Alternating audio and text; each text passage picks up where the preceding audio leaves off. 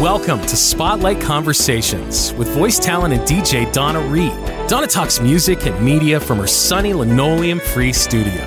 Come on in. Okay, today's episode is all about community.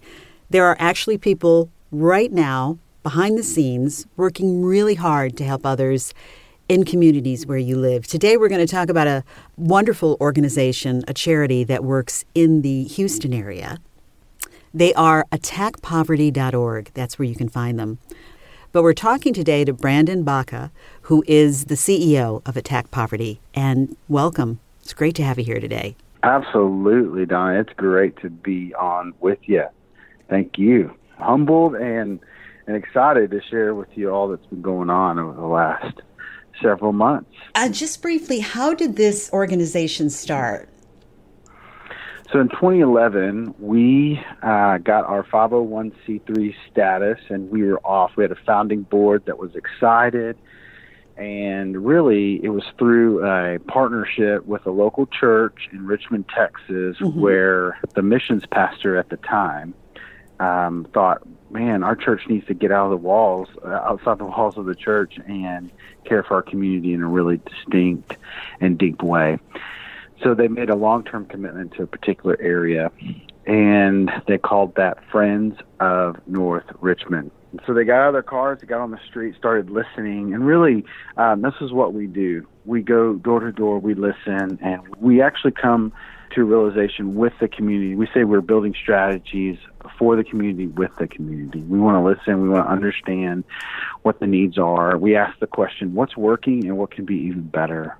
In some of the highest concentrations of poverty in our areas, we really believe that there are assets that are untapped. We come from an asset-based community development model, and that means that there are assets here. There's capacity that is waiting to be unleashed. And so we believe that all the things that a community needs are really right there in the midst of that community. We ask the questions and we build strategies together with the community to see it transformed over time. So it's not just Houston, it's the surrounding communities, and you feel empowering people helps you help the community even more. That's right. So our vision is to empower people to attack poverty in their life and community. We do that through strengthening under-resourced communities through spiritual growth, education, revitalization, and basic needs. And so we're in the greater Houston area. We're also we have partnerships around the country, but then we also have locations in India, East Asia, and in Africa, in Uganda. So you're totally global.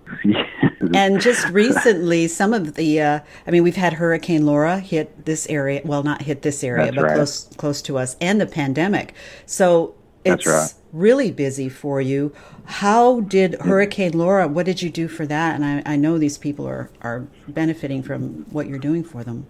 You know, we are such a unique organization in some ways because we're at the street level. We're grassroots by nature, on the streets, in communities. We have resource centers in each community. We build relationships locally.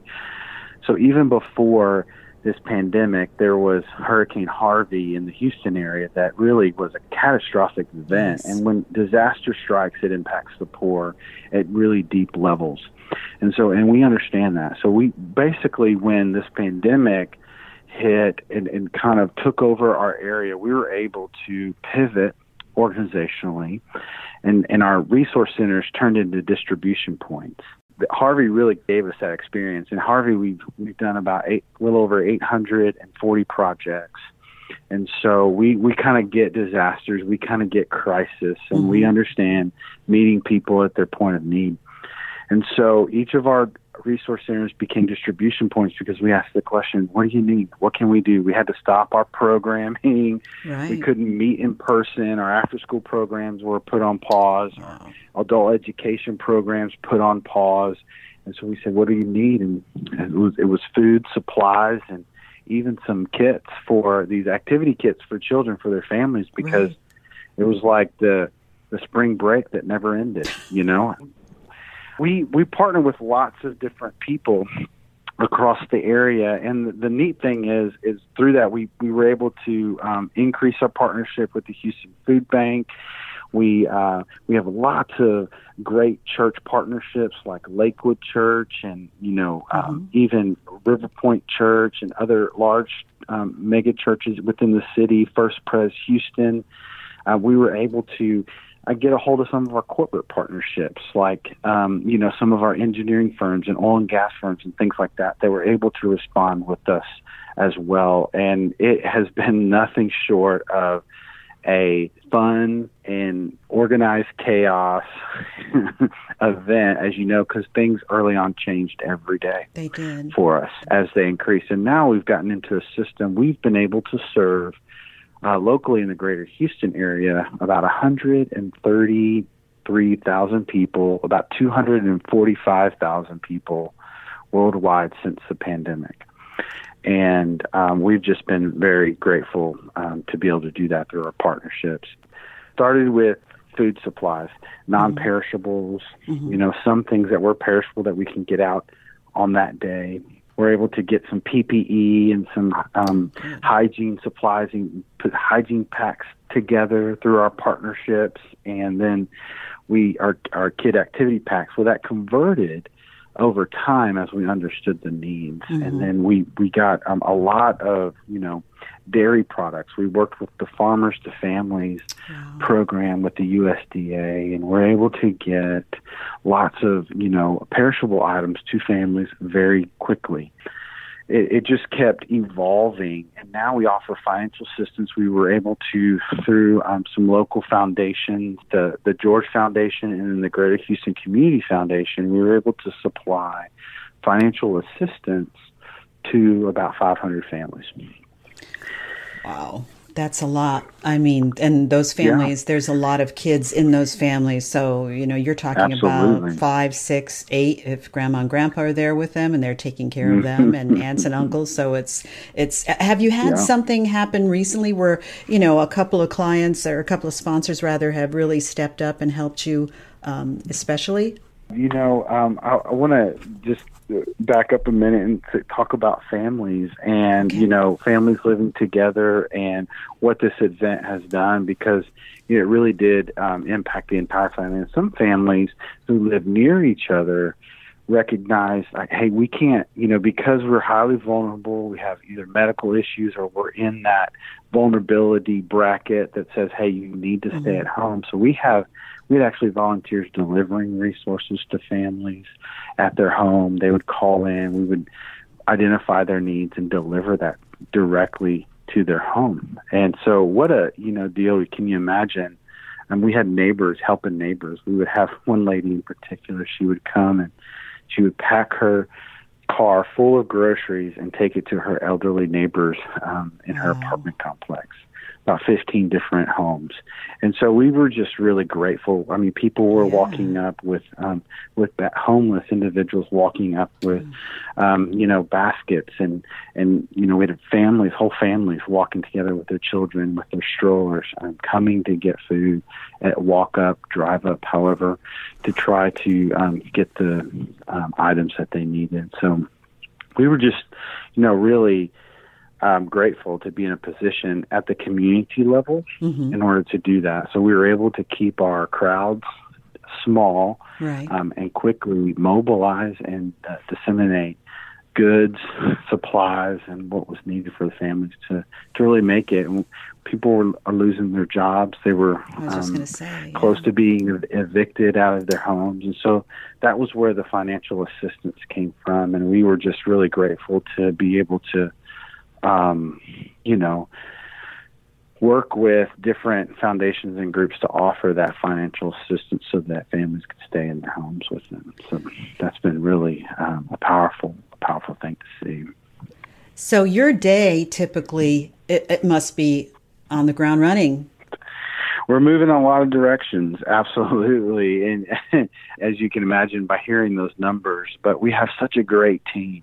What we say culturally here, we pursue excellence and we put people first. And we want to have fun doing it, but we want it to be, we want to keep excellence at the forefront of what we're doing. And we want to make sure that we all understand that people matter. People matter more than stuff. People matter more than processes and programs. We wanted to make sure our community is whole and healthy and well. And so recently school started, and it's kind of like, what are we going to do with that? So I'm continuing to identify these needs, as you can imagine. In our under-resourced communities, access is key. In some of our schools, there's the parent involvement is not as high, particularly because great parents are working very hard to sustain their family income. And so they have multiple jobs, or they're single parents, or trying to sustain livelihood for their children. And so we have to come alongside these families. So we've reached out and we've gotten technology, but technology is a huge need when you're considering virtual education environment. This week alone in HISD, kids go back to school, it's all virtual, and right in the middle of the day, the there's a technology breakdown, the system just shut down.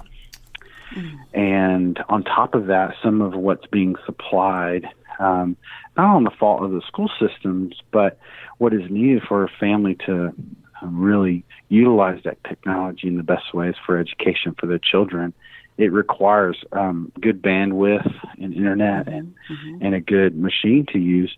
And so used machines or machines that are several years old are not going to cut aren't going to cut it for this current technology that's being used for the classroom virtually. So we were able to help at least 55 families have a piece of equipment that would allow their student to get online and on the virtual platform, as well as act as a hotspot and provide internet for up to a year. So then 10 different devices could attach to that hotspot and provide that internet service. Because a lot of our families are used to going to public libraries that are closed currently, or public environments where internet was more accessible. And so when that's not available, we needed to try and bring the internet to the house. So we were able to do that, and we're excited to see that happen. How can you even plan ahead for something like this? Because there are so many unknowns. That's what we just try to take a step at a time. We try to be as proactive as possible, and within an ever-changing environment. And what we're learning is no one's written a book on a pandemic in the United States of America or around the world. It takes a lot of collaboration. We've had lots of partnerships come together. We're working with our city and county structures to make sure that we're engaged with that planning, so that we're in the know, but we're also providing next step resources as we learn what those needs are. And thankfully for the Houston area, particularly Hurricane Laura did take a turn. And but the unfortunate thing, it did hit our friends in Lake Charles and in Louisiana. So what we've been doing is, it's been almost 4 years of support. We had groups from almost every state in the country come and serve alongside of our efforts to repair and rebuild people's homes after Hurricane Harvey.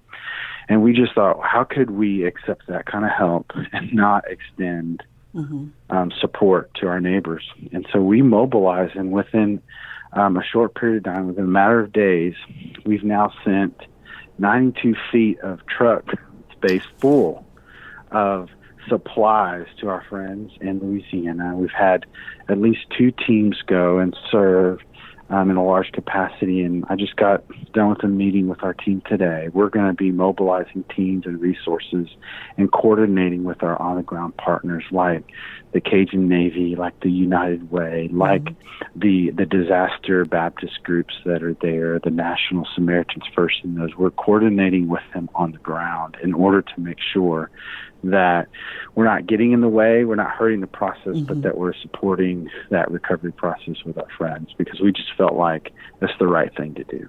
Do you feel like, since Harvey and Laura, you're better prepared to help communities that really need your help? Yeah.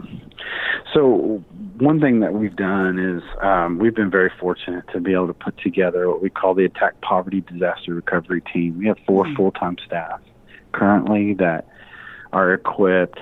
We leave the initial work to the emergency responders, the first line responders go in and they do their job and they do it very well. And so we come behind them and support their recovery efforts. So that's our job, is to understand what those needs are so that we can be a part of the long-term recovery efforts that are coming up, whether it's rebuilding or there's infrastructure needs and things like that. So whether it's elevating a home or rebuilding or a roof project or, some sort of infrastructure needs within the city, we can be a part of that and coordinate those efforts so people have the information they need so that it's done in a collaborative way that best lifts the entire area. Is this something you've always wanted to do, bringing a community together under really rough circumstances, or poverty, disasters, what have you? What I can tell you is that for me, I've always had a heart to serve. And I've found that it's best when we do it together. When we do it alone, we're Lone Ranger, we miss opportunities to actually accentuate all of our gifts, to increase our capacity for greater impact. So doing things together, collaborating with one another is the best. And, I grew up playing baseball in the back of this neighborhood that's considered the highest concentration of poverty in our area. And when I found out that there was this effort to really see this community transform and the poor and the marginalized be cared for in really distinct and important ways, I thought, man, I want to be a part of that. My heart just exploded in the side of my chest. I just thought, man, I got to be a part of it. And it's a place where I grew up. Is where we started. And so it excites me to see communities coming together to care for the poor and the marginalized, because it's really, we can't forget there are communities of color, communities of concern, where we need to be concerned about access and what is available so that there's equitable access for everyone. It's really exciting to see possibilities. We named our after-school program, Donna, You Can Academy, because we kept hearing kids say, I can't. I can't. And we're showing up in your life going, you can. We believe in you. You can do it. Actually, you can do all things. You have the perfect, I don't even think you call it a job. I think it's just a vocation for you. No, it's actually, it's a calling is how I look at it, and even when we hire people, we don't look at skill sets first with new people that come on our team. We ask, are you called to this work, and do you have the character to commit to it? And so we look at calling and character, and then once we can see that you're a good fit, and then we say, okay, what skill sets do you have to provide the mission? Let's go, So it's fun doing it. Absolutely. Oh, that's the way to get it. Teamwork is so important. It's not two ways. Now, if someone is listening to this and they feel like they do need help, where would they go? What would be the first thing? I know in some cases one may not have the internet and so on, but if they needed to get in touch with your organization, attackpoverty.org, how would they do that? You just said one of the things there. Attackpoverty.org is a great online deal. We have our office. You can call us directly at 832-847-4379. Our headquartered office is in Stafford, Texas. It's easy to get to, right off 59 in Houston area. We have staff coordinated all over the place, and we would love to get connected with you. I mean, about 1 in 3 kids in the U.S. live in poverty. There's about 46 million people in the U.S. that live below the poverty line. And so this isn't like, just a few people in that poor sub part of town. This is really a pretty large issue. And then at some point, we began to see through COVID the unemployment rate increase over time. Thank God for stimulus packages and things like that to keep people whole. And yet we're going to see a wave of needs pop up, and we're going to have to help people get back on their feet. And so we could use your help. We could use it because we're helping equip people to be prepared for the job, provide skill assessment, help people get their GED, learn English, develop computer skills, help children understand what it takes educationally to get to that next level and believe that they can do all the things that they're been created to do. And it's exciting to see when some of our kids graduate college. We're just excited about that because there was one point in their life they believed they couldn't. So yeah, come on, get involved, volunteer with us. You can email us at info@attackpoverty.org. You can give us a call at that number, or you can visit us online at attackpoverty.org. We're no stranger to volunteers. We say we're staff-led but volunteer-run, and what that means is we have about 4,000 volunteers a year that serve with us in some capacity. So we can host you. We'd love for you to volunteer with us. Thank you, Brandon Baca, the CEO of attackpoverty.org, helping the community, empowering people. I appreciate what you're doing, and I know the people that are working with you appreciate it too, and the many folks that are getting your help. Inspiring, Brandon. Thank you. Absolutely. Thanks for your time, and we appreciate the opportunity to share a little bit of our story today and what's happening through our organization. You've been listening to Spotlight Conversations with Donna Reed. Thanks for tuning in.